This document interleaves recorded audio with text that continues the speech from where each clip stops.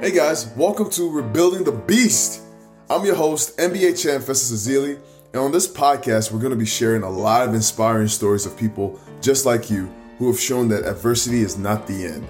You can be successful, you can be happy again, you can have what you want from life and thrive after great adversities. I hope you can take the tips and lessons from these stories and apply it to your life as well. Welcome to Rebuilding the Beast.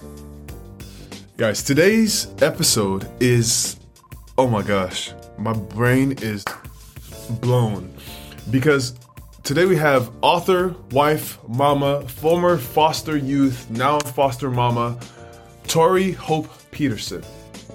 Her story of starting in the foster care system at 3 years old, going through 10 different homes when she was a teenager. She shares the story of what that system looks like, what her journey looked like. Becoming Mrs. Universe, what that looked like, being a track champion. Now she's written a memoir, Fostered. One woman's powerful story of finding faith and family through foster care. Tori Hope Peterson is an inspiring, incredible human, and I can't wait for you guys to hear this podcast. Here you go. Without further ado, Rebuilding Tori Hope Peterson. Tori, welcome to Rebuilding the Beast. Thank you so much for being willing to be on here. Thank you so much for having me. I'm honored, and it's really cool to be on here with an NBA champ. My husband was really excited when I told him. Okay, so you say that about me, but we're going to get into your story because you're also a champion as well. So this is champ talk right now, all right? I saw your video on social media, and there's a moving video of you where you hold up signs with parts of your story. And so much to talk about when it comes to you. So I'd like to start at the beginning. At the age of 3 years old, you entered the foster care system. Can you tell us why you were placed in foster care? Yeah. When you're like 3 years old, you don't really know why. And there was just these men, they busted through our door one morning and grabbed all these bags down from cabinets in the wardrobe. Then there was this nice lady who took me, to the backyard, and she said, "We're going to go somewhere for a while." And so, I didn't really understand what was happening then, but as I got older, I understood that it was a drug bust that my mom was selling and involved in just things that were illegal. But I was actually, I lived in the foster care system. It was for it. When I was in the system that first time, it felt like a long time because I wanted to be back with my mom. But I think it was just a short time, in the grand scheme of things, maybe 6 months. And then I was actually reunited with my foster mom or with my biological mom. And I exited the foster care system. At the age of 9, you found out that you were conceived out of abuse, which must have been hard to wrap your head around, especially at a young age. Are you comfortable talking about that?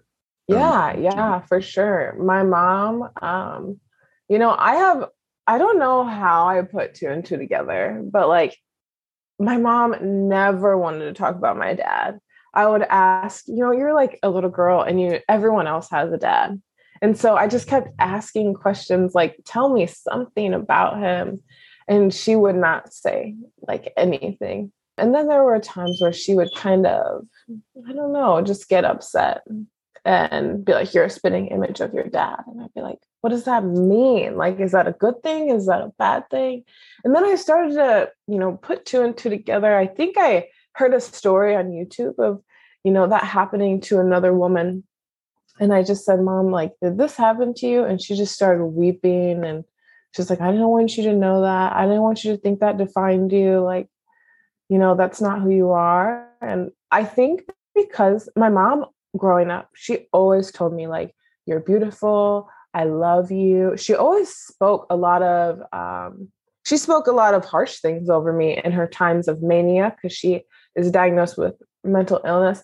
But in her times of health, she spoke a lot of encouraging things to me. And I think I really did absorb those. And then so when she told me that that's how I was conceived, and, the first things that she said as she's crying, she's not talking about her pain. She's not worried about the pain that she went through. She's literally telling me this is who you are not, and this is who you are. Like that was the first thing she said to me. And I think that that really did speak to me, even though I had, I guess, great heartbreak for my mom. I would also say, like, with my looking at my reflection of myself, I knew that like that didn't define me. I love it. I love it. You wrote a book called Fostered. Congratulations, first of all. Thank you.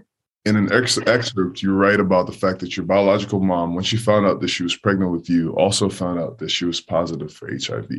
She was on medication then, so you didn't contact that in the womb, right? So when I was born, this is a spoiler alert for the book for anyone who doesn't want that. You can just pause or fast forward. But when I was born, they were expecting me to have it, and I didn't. And so they tested my mom again, and it was actually a false positive. Wow. Yeah.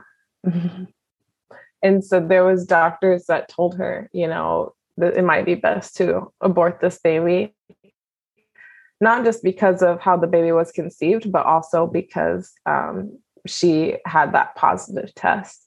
And she was like, no, like, I just don't want to do that. Like, she thought it would be traumatizing. And she said that she saw me on the ultrasound and she just knew, like, she was like, I love her. Like, I know that that's my baby. You know what's in my brain? All I can think about when I hear your story is like the different barriers to you even being here today. You're here for a reason. Like I will go back to what I said initially, that God gave you your mountains so you can show others it can be moved. That is a real statement that I really live by. And I'm hearing your story. I'm like, oh my gosh, like, dude, there's so many things. And I'm just so grateful for you being here. So that's what I'm just overcome that right now as we're talking. So you entered the foster care system again for the second time at the age of 12. You lived in more than 10 foster homes, 10 different foster homes. Can you tell us a bit about the foster care experience? Are there core memories, good, bad, ones that stick out to you while being in the system? Yeah, it was like so hard. Like, people always talk about when I was a kid, you like want to be a grown up. You're like, I just want to be a grown up. And people were like, oh, when you're a grown up, everything's just going to get harder. Like, being a grown up has been so much better than being in the system.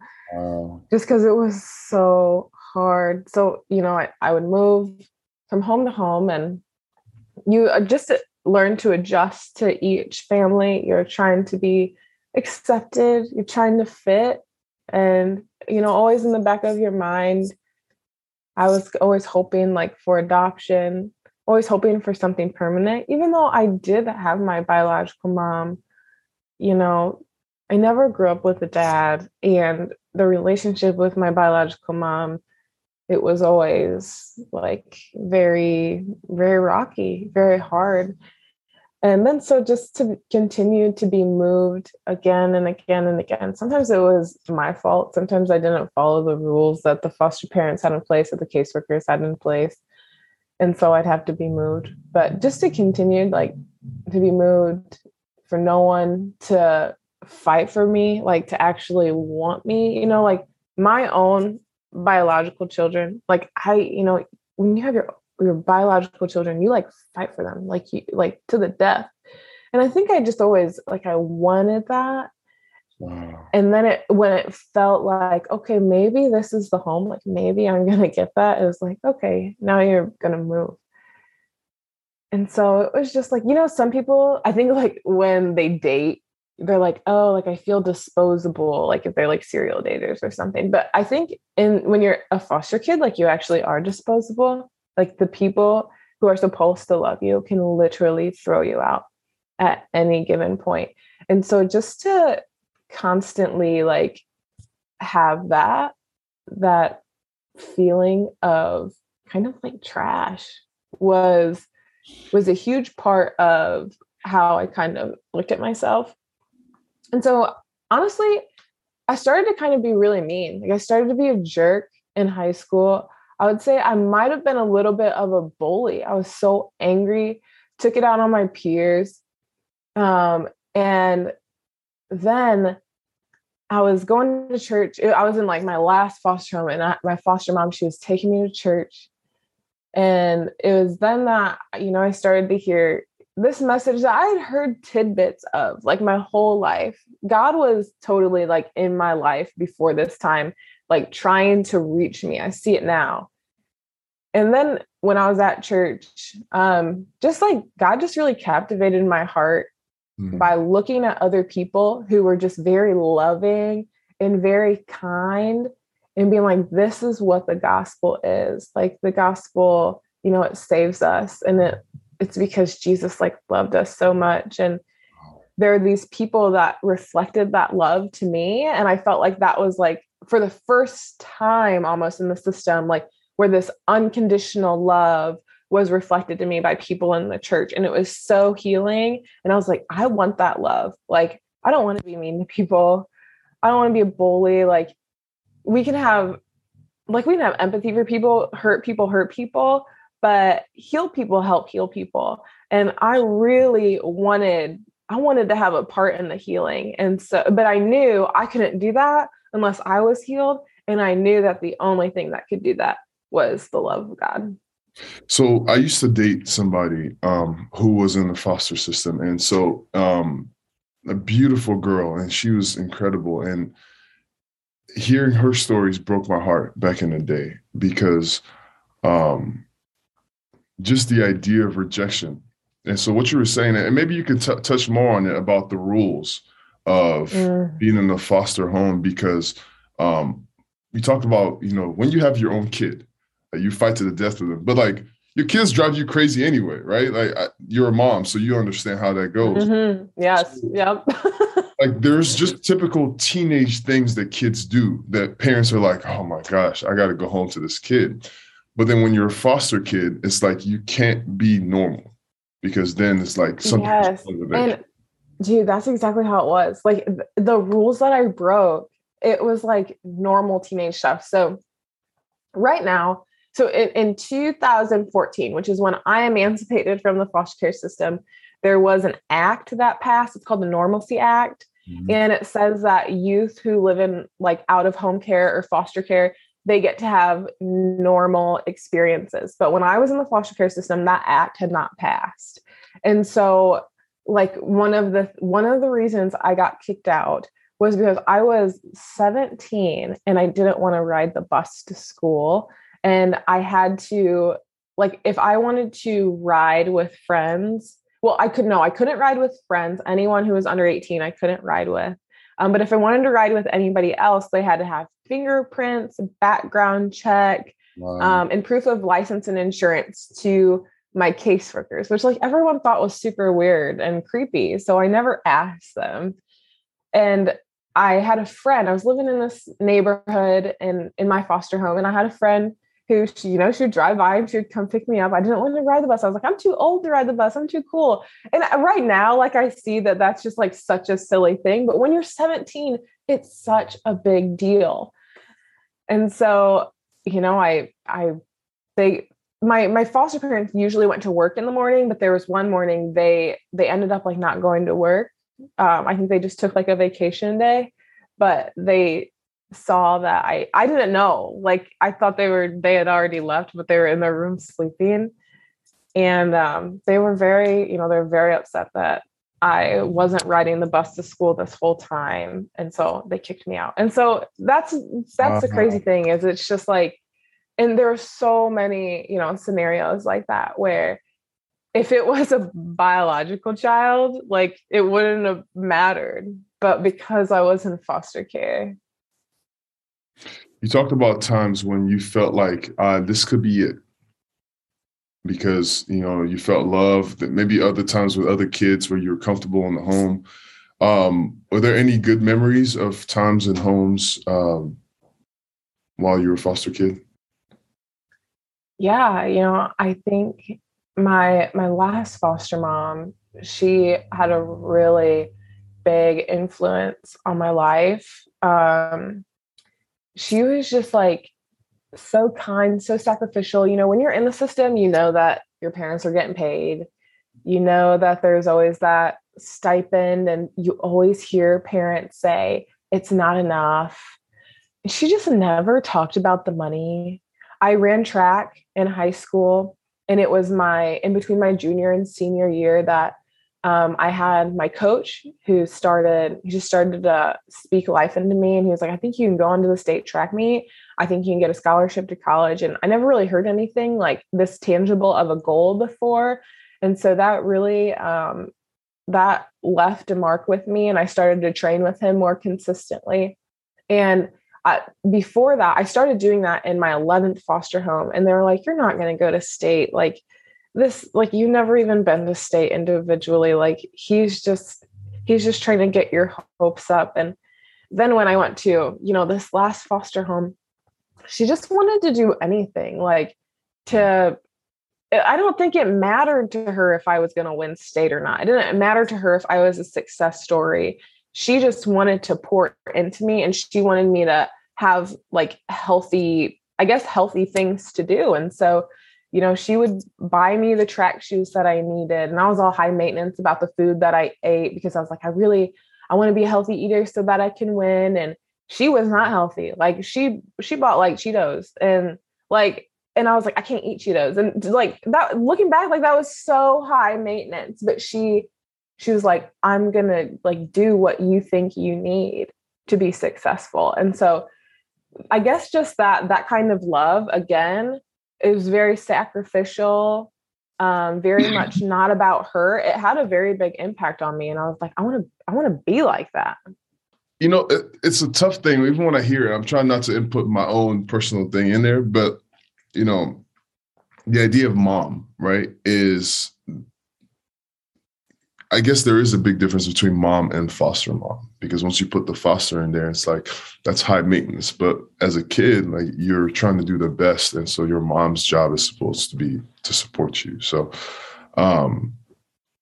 just an interesting thought about that. Yeah.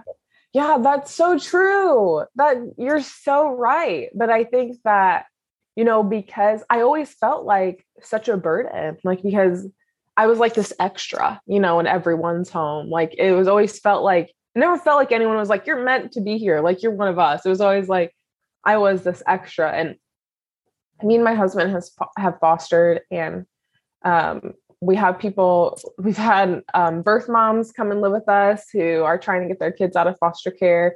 Right now, we have a young woman who was adopted from Latvia, who's staying with us right now. I'm kind of like mentoring her. We have my sister who's living with us. We always have different people living with us. And it's just so important to us that they feel like they are one of us. Like, they're not this extra because they aren't biologically ours. And so when we take family pictures, whoever's living in our house is in the family picture. And I mean, those are just like the little things that I just always felt, I guess, left out of, and like I wasn't a part, like I didn't belong anywhere. And just to clarify, so when you took family pictures and when you were living in those homes, you did not get in the family pictures? So I remember there was one family, we did Christmas pictures, and they did let me in the pictures, but then they did the ones where I was like out. So it was like, okay, now you go sit to the side and you watch us, like the real kids take pictures. And that was always like, again, just a reminder that like you didn't belong anywhere. You weren't actually like, you didn't actually belong. I started a nonprofit called the Beloved Initiative. And one of our very first things like that we did was we went from town to town and we offered foster families free family photos, because we understand like it is an investment, right? Like, family pictures can be expensive, and some foster parents, depending on where they're living, they're not being paid a lot. And so we offered free family photos, and on the email we wrote, do not ask for any child to be excluded from the pictures. And I knew it was hard for some foster parents, but we were really proud of just how many families we were able to photograph, how many kids we were able to hopefully make feel like, they belonged in this family. That's amazing. When you were 18, though, you became homeless.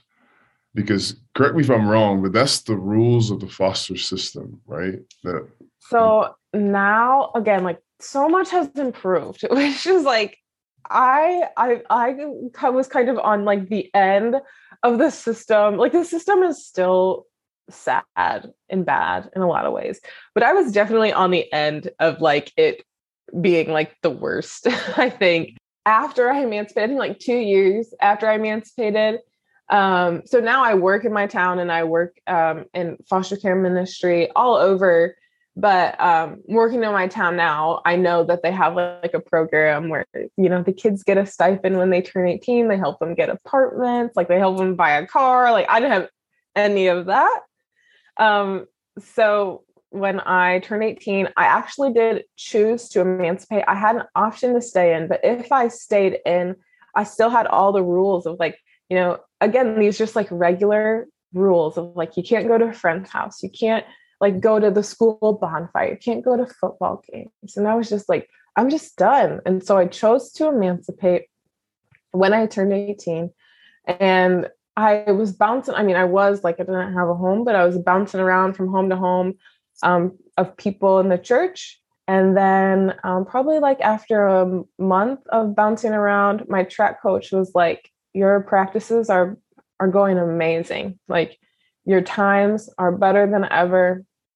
But if you can't get a consistent place to like sleep, like I was sleeping on like people's kitchen floors at one point. And there was like one point I had to go buy a space heater from Walmart because like this person's house was so cold because they couldn't afford their heat bill, and like just like not good situations. And my track coach was like, I would let you come live with me, but because of legalities, like with the school, I'm worried. And I totally understood that. So, but he was like, you have to find somewhere safe and somewhere warm to sleep. Like you can't keep doing this.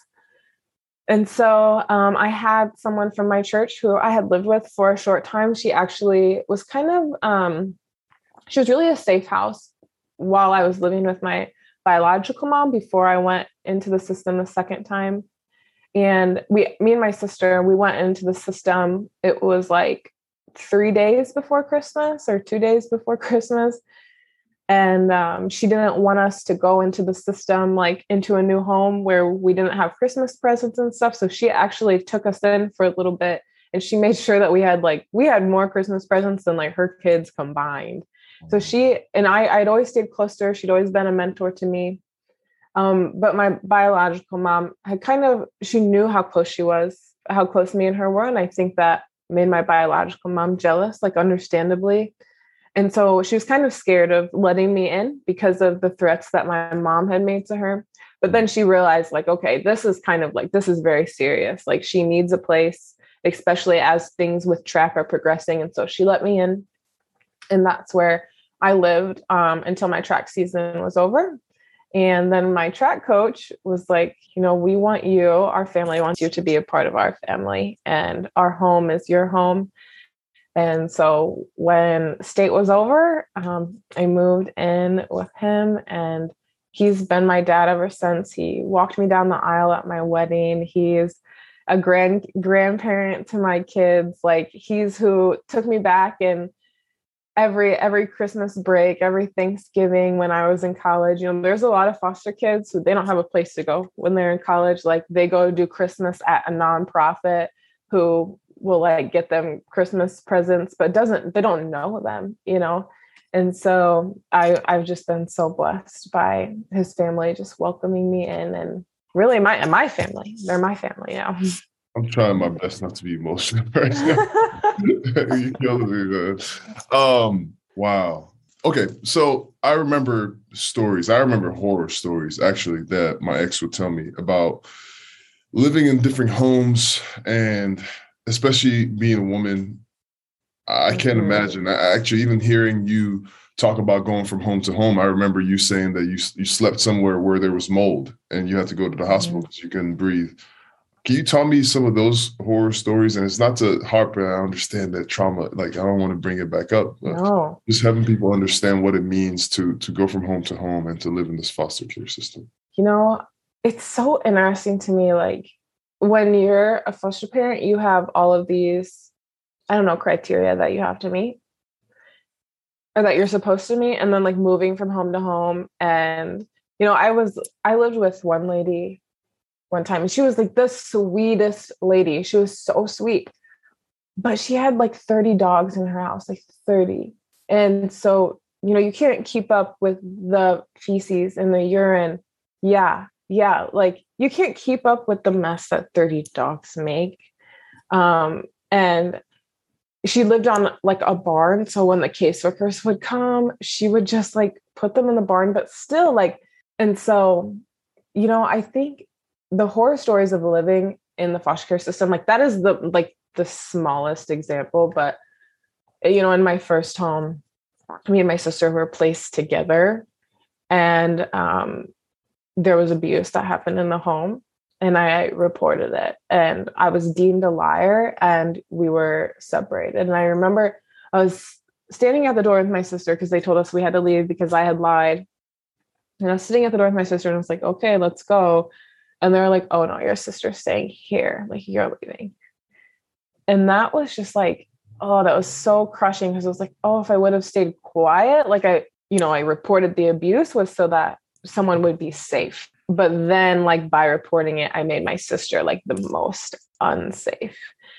And so it was just really crushing. And then just to see like how abuse is brushed under the rug multiple times in the system to keep foster homes so that you don't have to move kids, so that your job doesn't have to be made harder. The caseworker's job doesn't have to be made harder. That was the hardest part. And then, when abuse did happen, then you just stay quiet because it's like, well, no one's going to believe me. I'm going to be called a liar. And then I'm going to be called unplaceable. And then like I went to a group home after that. And it's like, I don't want to go to another group home. Like I want to live in this home. I want to stay at my school. I want to keep running track. And so there's always this tension, of like staying quiet, reporting, and just kind of putting your head down. And I always just kind of put my head down and like, for the most part, really did what I was supposed to do other than ride the bus to school. Wow. You were able to reconnect with your sister after you were separated in foster care. That's so heartwarming to see, especially seeing it on social media, her spending the summer with you. You now have time to rebuild your sister bond, or did that bond just never leave? Okay, that is what's so weird, right? Like that we were separated for, we were separated basically for 12 years. And then she comes and so she moved in with us and she's going to stay with us until she graduates high school. And if she needs a home after high school, then she can stay with us. But she has 2 more years of high school. She's going to be a junior. And it's so crazy. Like we just reconnect. And when we were separated, she was a toddler. And so it's like, how do you just reconnect with this person? Like it doesn't feel like there's any pressure of like, I have to try and like prove to her who I am, or like, it's like, she just knows who I am.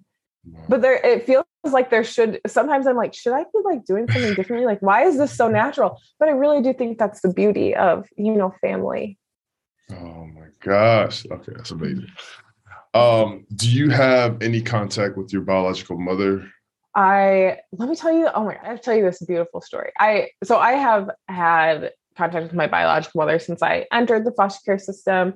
And then when I came to know Christ, the idea of forgiveness, I think it really reconnected us because I wanted to forgive my mom, and Christ has forgiven me. And I wanted her to know Christ. And, how people come to know Christ, sometimes it's like in these cool evangelical ways where like they hear a preach or someone reads something to them in the Bible. But a lot of times like people come to know Christ because the people around them are reflecting him, and they're like, why are you being so nice? Like, why are you being so kind? Why are you so loving? And it's like, well, because Jesus is in me. And so there is this hope, that my mom can heal and really understand who God is and who he says she is. And so I try my best. I'm not very good at it. I don't think that I try my best to be loving and kind and to show up and have a relationship with her. Sometimes I have to drop back because of her mental illness. But just the other day, she came over and so now, because we just moved to Ohio, so my sister, we were living in Minnesota, just moved to Ohio like a month ago. So my sister could live with us because she didn't want to move schools. And I didn't want to take her out because she's like a 4.0 student. She's doing really good. And so we moved here. So now we're much closer to my mom. And she came over and she brought me 4 pieces of luggage.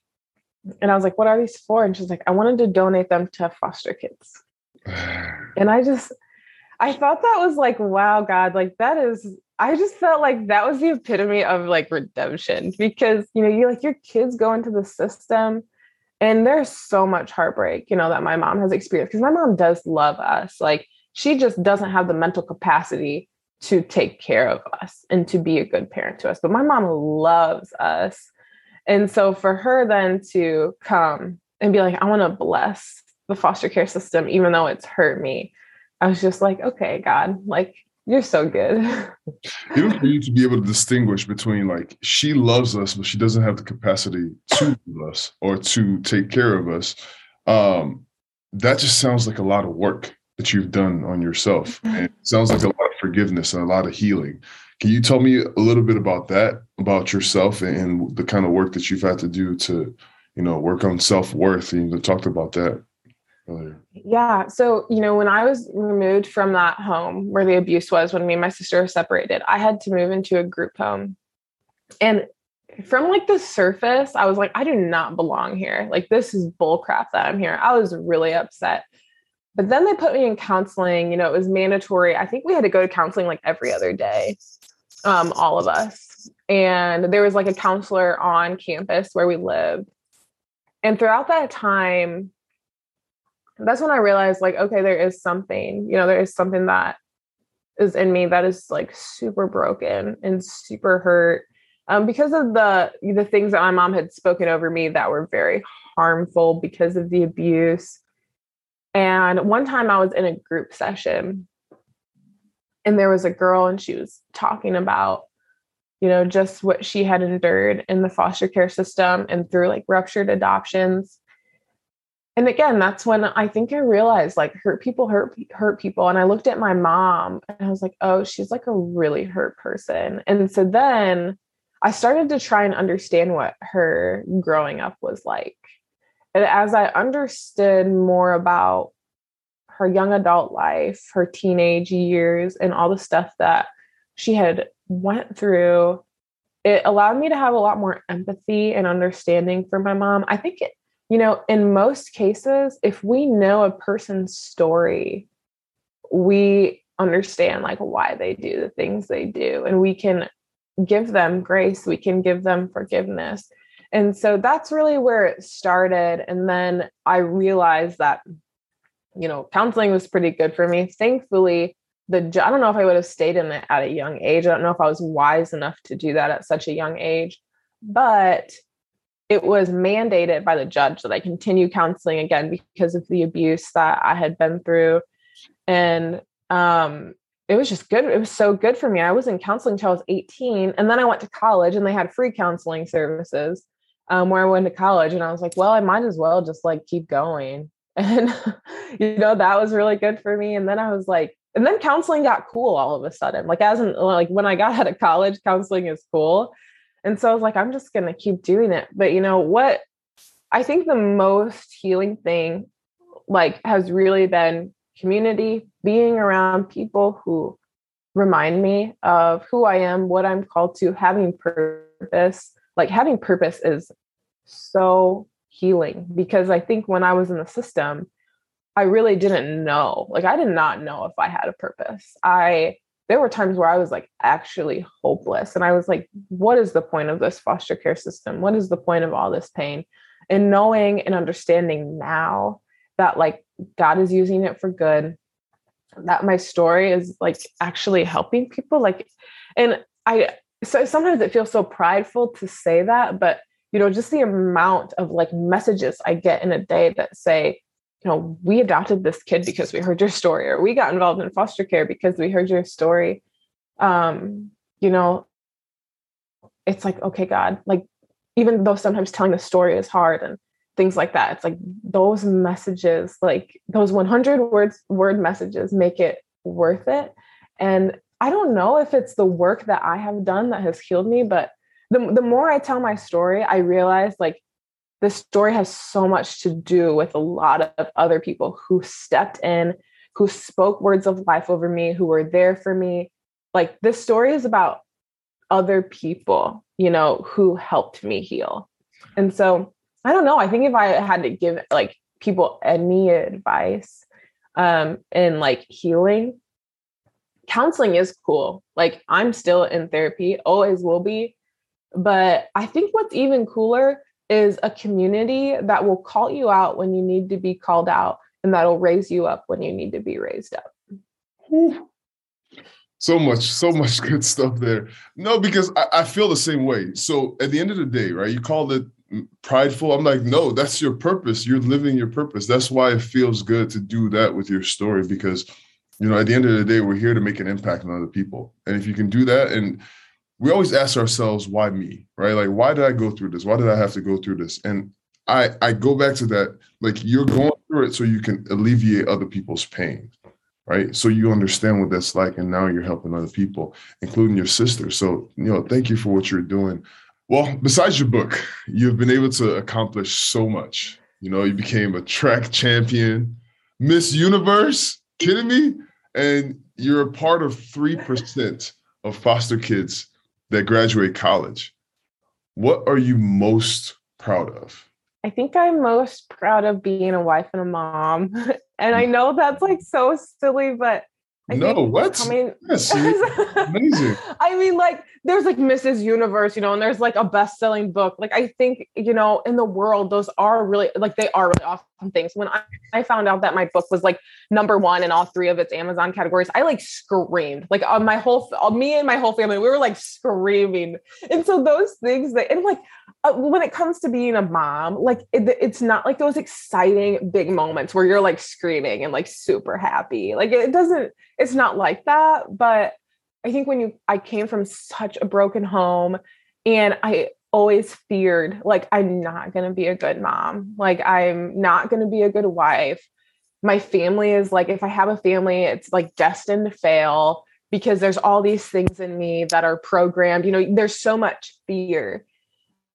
But then like to go, day in and day out and watch my kids like flourish. And it's not just because of me and Jacob, my husband, it's like, because of the grace of God, but to just continue, to get to mother them and be a wife and build a home, like the home that I always wanted.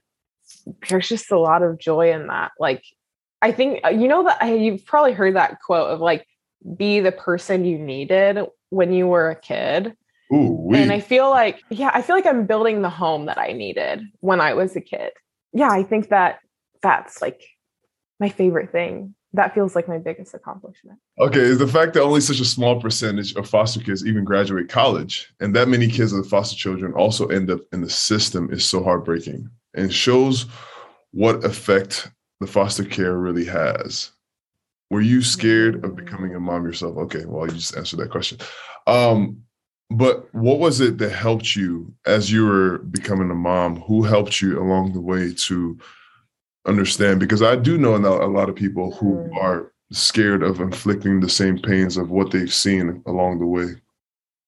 Yeah, so I talked about that mentor who took us in during Christmas. So her name is Tanya, and she is like, she's still my mentor. She's like my mother figure. She's one of my best friends to this day.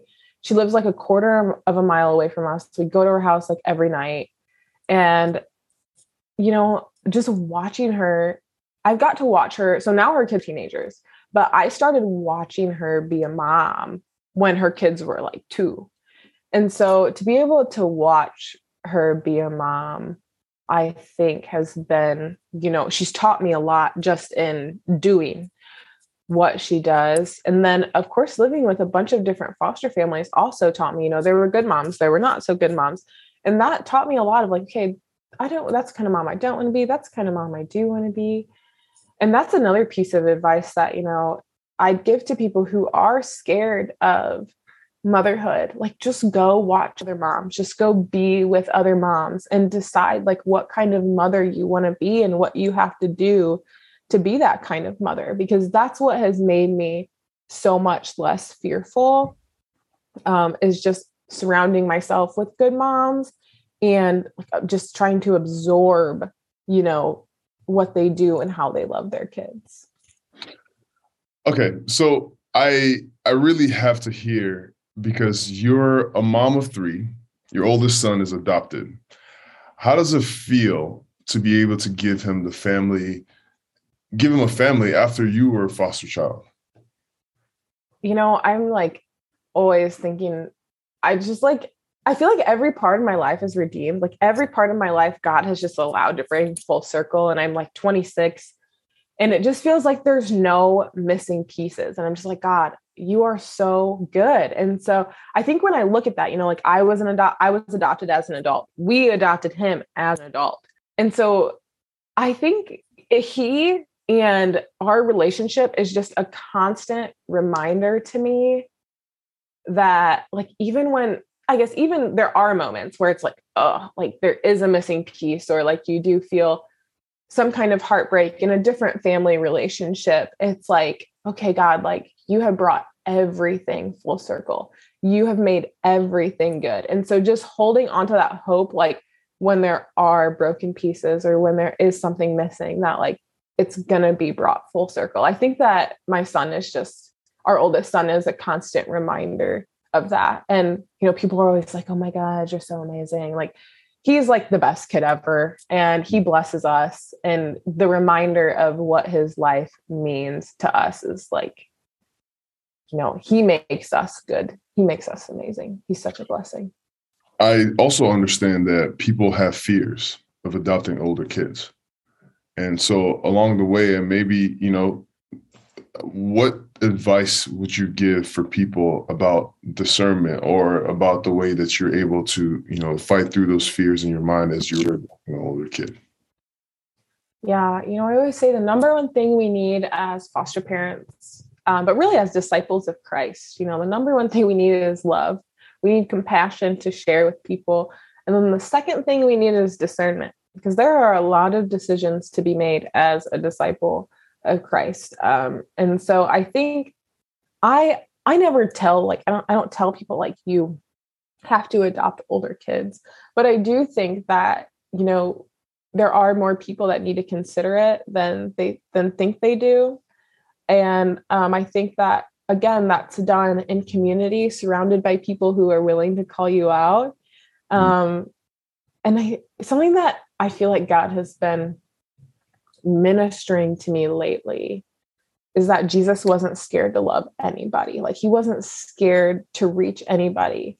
If you look at the woman at the well, she was a Samaritan. He was a Jew. He was not supposed to go up to her, but he did anyway. And if you look at like lepers, people were always like, don't touch the lepers, but Jesus laid his hands on them to heal him. And so I think we need to, think about, is our fear rational and reasonable in the way that, we want to keep our children safe, but also in the same way,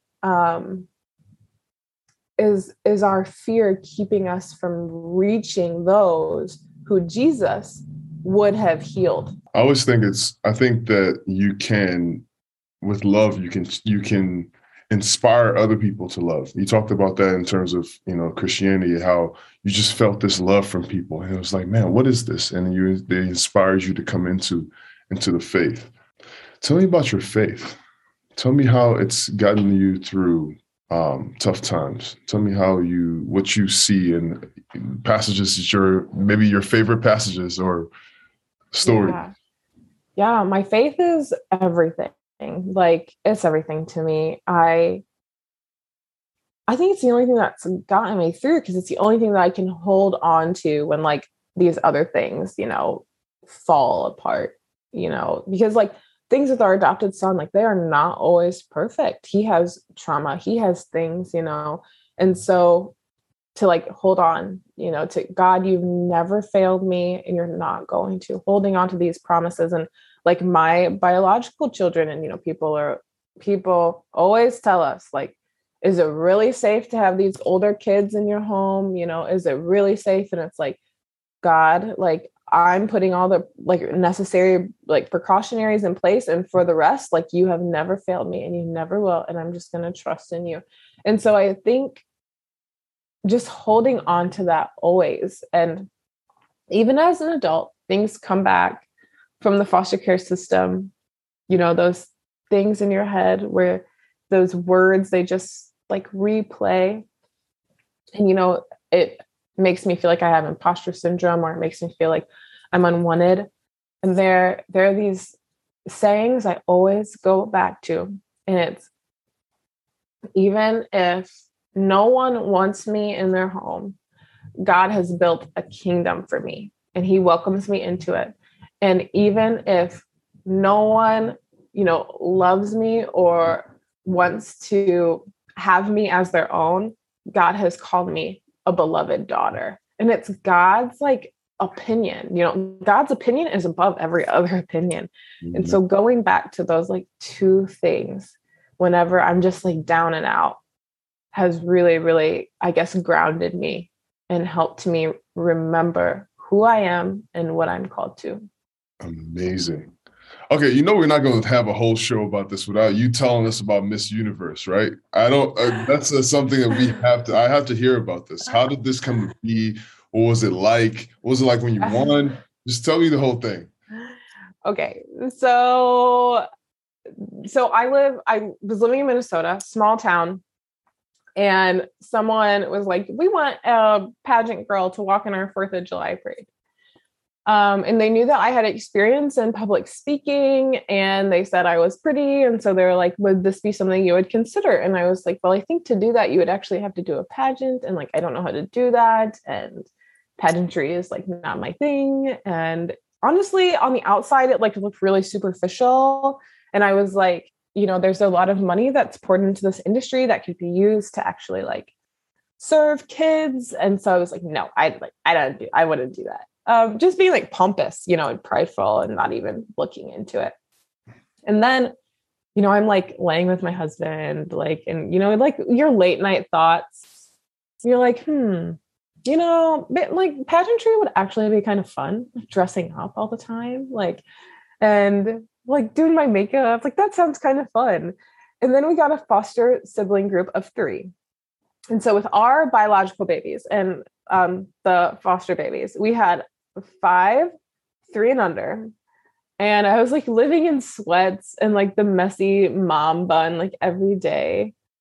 And I was just like, it was just hard. And so I was like, I'm going to do this pageant thing. Like, I'm going to do something that like kind of like the opposite of what I'm doing. And then as I learned more about pageantry, I learned that you can have a platform, like you get to raise awareness and talk about things. And so I was like, okay, I'm going to talk about foster care and Jesus. Like, I'm going to tell people about the love of God, that they're loved by God. And I'm going to tell people, like, I'm going to make people aware of foster care and the stigmas and the stereotypes that revolve youth.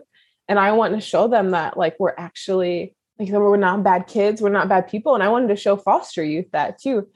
And so that was the kind of the platform that I ran with. And then I hired a coach because I'm very competitive. If I go into anything, like I'm going to go all out. Yeah. So I hired like the best coach in Minnesota. And she was very hard on me. Like the first walking we ever did, she was like, Tori, that is hideous. Like your walk, you look like a linebacker. And I was like, I'm like 5'3" and 110 pounds. And she said, I look like a linebacker. I was like, okay. What did you have to change in your walk? How do you have to walk? You have to put your shoulders very back. Yep. Like that. Very good. And what else did I have to do? It was kind of like, okay, so when you walk, like you have to walk in a straight line. So one foot like directly in front of the other. So it's not like this, you know, it's like one foot in front of the other. And you're in heels, which like I am an athlete. I work out every day. Like I do not wear heels. I don't have a reason to wear heels. I mean, I do now because now I kind of have to like keep the persona of Mrs. Universe up, but I didn't then. And she was a great coach. She's super hard on me, but I think that's what a good coach is, super hard on you. And so, and I was used to that from being an athlete and very thankful for it. And so when I went to the pageant, she told me, she was like, you know, you have a chance to win this or be top 3. And she said, you're either going to be really close or you're going to win. And I was like, okay, to be really close to anything, like, you know, that always sucks. Like whenever you're like second place and you're like, when I was running track, you know, you're like second place and it was like by 0.002 seconds, you know, you just didn't like lean at the line. Like that sucks. And so it's like, I can't be close, like that'll gut me. And so I just, you know, I did everything she said. There were things that she said in terms of like my message where she was like, I don't know about that with the God stuff. She was like, people could be really turned away from that. And I was like, I cannot do this and not speak to who he is. Mm-hmm. So I tried my best to stay true to that.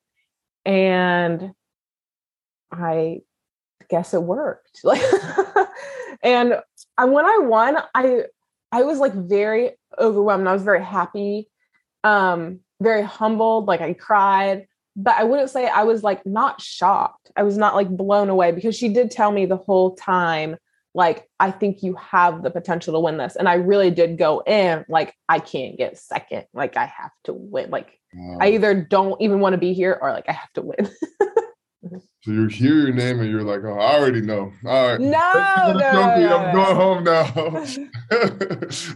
No, there was honestly, so there were 2 women and they were second and third. Like one of them had got top 3 in Miss USA. Another one was like top 5 in Miss America. And they had been doing pageants since they were like little. And so I really like, when we were at the top 3, I really like, I had no idea because these women they competed just as amazing. But they say in pageantry that you win a pageant and interview. And I did feel very confident in my interview, in telling my story and what God had done in my life. And I did feel like the judges, they like have like these poker faces, like they do not want to like give anything. But I could tell, like they were giving me a little bit. And I was like, I think that went well. And so from my interview, I was like, if pageantry is really won an interview, I think I did okay. Like, I think I might win this. But then it was all the stage stuff again, like the walking and the gown. Like my gown was too big for me because I borrowed a gown from someone else and I couldn't afford a real gown. And like, my walk, like it wasn't perfect. And so there were the onstage things that they had done their whole life that I was like, I don't know. That was where I was like, I don't know. Okay. So I have a similar story to yours where I started playing ball late and it was something that I didn't understand at all. And I came from Nigeria. I never played ball in my life, but I had an uncle who spoke faith into me. And he said, you never know, maybe you can. I didn't really have faith because I didn't know how to play. When you're getting cut from your high school team and all these things are happening and you're not playing, you don't really have a lot of faith in those moments. You just kind of just go along with it. But in those moments of where I almost quit, I had this person speaking life into me. I had other people as well, coaches.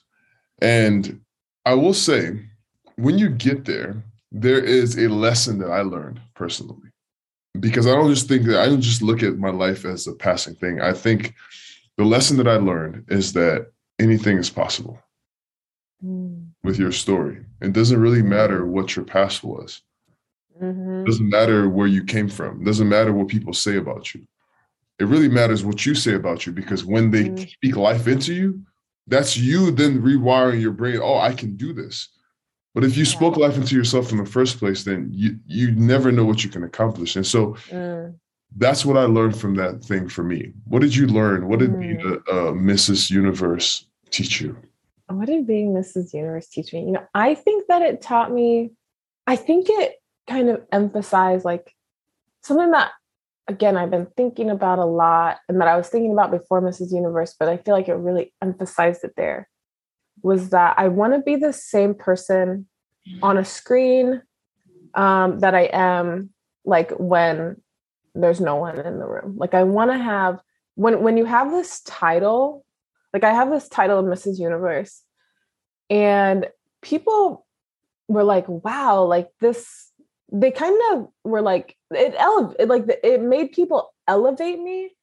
But really I was like, but guys, I'm the same person. Like I've been doing this foster care advocacy. I've been public speaking. I've been doing these things before Mrs. Universe, but Mrs. Universe made people take me more seriously. And so I guess it taught me like, yes, there are these accolades. But really, I want people to see me for my character. And for that to be done, I have to continue to live out in a consistent way, like live out my message, like in a consistent way, like not just preach it, but live it. And also like live up to the titles that God has blessed me with, so that people are not just influenced by a title, but people are influenced by character. And they say, I don't want people to say, oh, I want to be Mrs. Universe. Because really, like, a title doesn't mean anything if there's not character behind it. I want people to look at me and say, I want to be kind. Like, I want to be compassionate. I want to care for people. And so I think it just emphasized that, like, all the more. That's so beautiful. That's really beautiful. I love that. Tell me about the book, and tell me, you wrote a book and it's amazing, Fostered. I can't wait to order it now. Why did you write this book, and what do you hope that we get from it? Yeah. When I wrote the book, I started writing this book like 4 years ago. And I wrote it because I wanted to write a book that would have helped me heal. Like when I was in foster care, I wanted to write it for the youth who were coming after me in the system. And then I started sharing on social media, kind of like parts that I would share in the book, and just more about my story and my life. And I realized that I was educating like social workers and foster parents and people who wanted to mentor kids who come from hard places and people who were considering foster care in the church. Like it kind of expanded. Like I literally was just like, if this book gets into like 3 hands of kids in foster care, like I'm going to feel really good. And then it like expanded into like people who just want to serve kids from hard places. I mean, I'm still like always trying to wrap my head around it. So the book really, it started off like, I want to write this for like little me, but now it's like, I guess it's for everybody. And I think what I want to communicate in the book is that, no matter what has been done to you and no matter what you've done, like you have a purpose, there is a plan for your life, and it is good, and you are made good. And that there's just like, there's hope. I think when kids are in the foster care system, and what I've learned more now, educating foster parents and caseworkers, is there's a lot of like, even the adults in these kids' lives, like they just lose hope so quickly for these kids.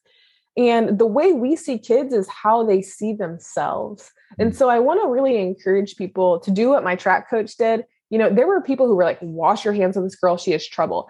But he was like, I'm going to see her differently. I'm going to see her for who she truly is and the potential that she has. And so I want to encourage like just people to take strip the stereotypes off of foster youth, but also just off of people, because it really does limit their potential. And when we strip those stereotypes off of marginalized communities, foster youth, immigrants, like whatever person you want to place in that blank, I think that it's going to result in us having a stronger society and a better culture. I love it. Okay. I have taken your time up way too long now. I always end every show with one question. I love this question so much, and this is for you. And it's about you talking to your younger self. You say you wrote that book for your younger self. And if you could talk to the girl who felt like she should be quiet when she told on somebody and was called a liar, or you could talk to the person who was going to 10 different homes in 10 years, or just your younger self, if you could speak to her, what would you say to her? No, I think I'd tell her that all the adults that say being an adult is going to be worse, I would tell her that it is going to get a lot better, because there were just so many times when I was in the system that I was hopeless, that I didn't want to keep living. And I think if I just would have heard, things are going to get better, I think that would have made my time a little bit easier. And I think I would tell her the same thing that I tell myself now, is to do the next thing in love. And, just my biggest regrets in being a young person is being mean to people because of my own hurt, hurting people because of my own hurt, letting that, kind of continue. And so I wish that I would have understood from a young age what it meant to live and act in love. Live and do the next thing in love. Thank you so much, Tori. This was incredible. This is way worth it for me to come out here sick. I was like, I'm not missing this interview.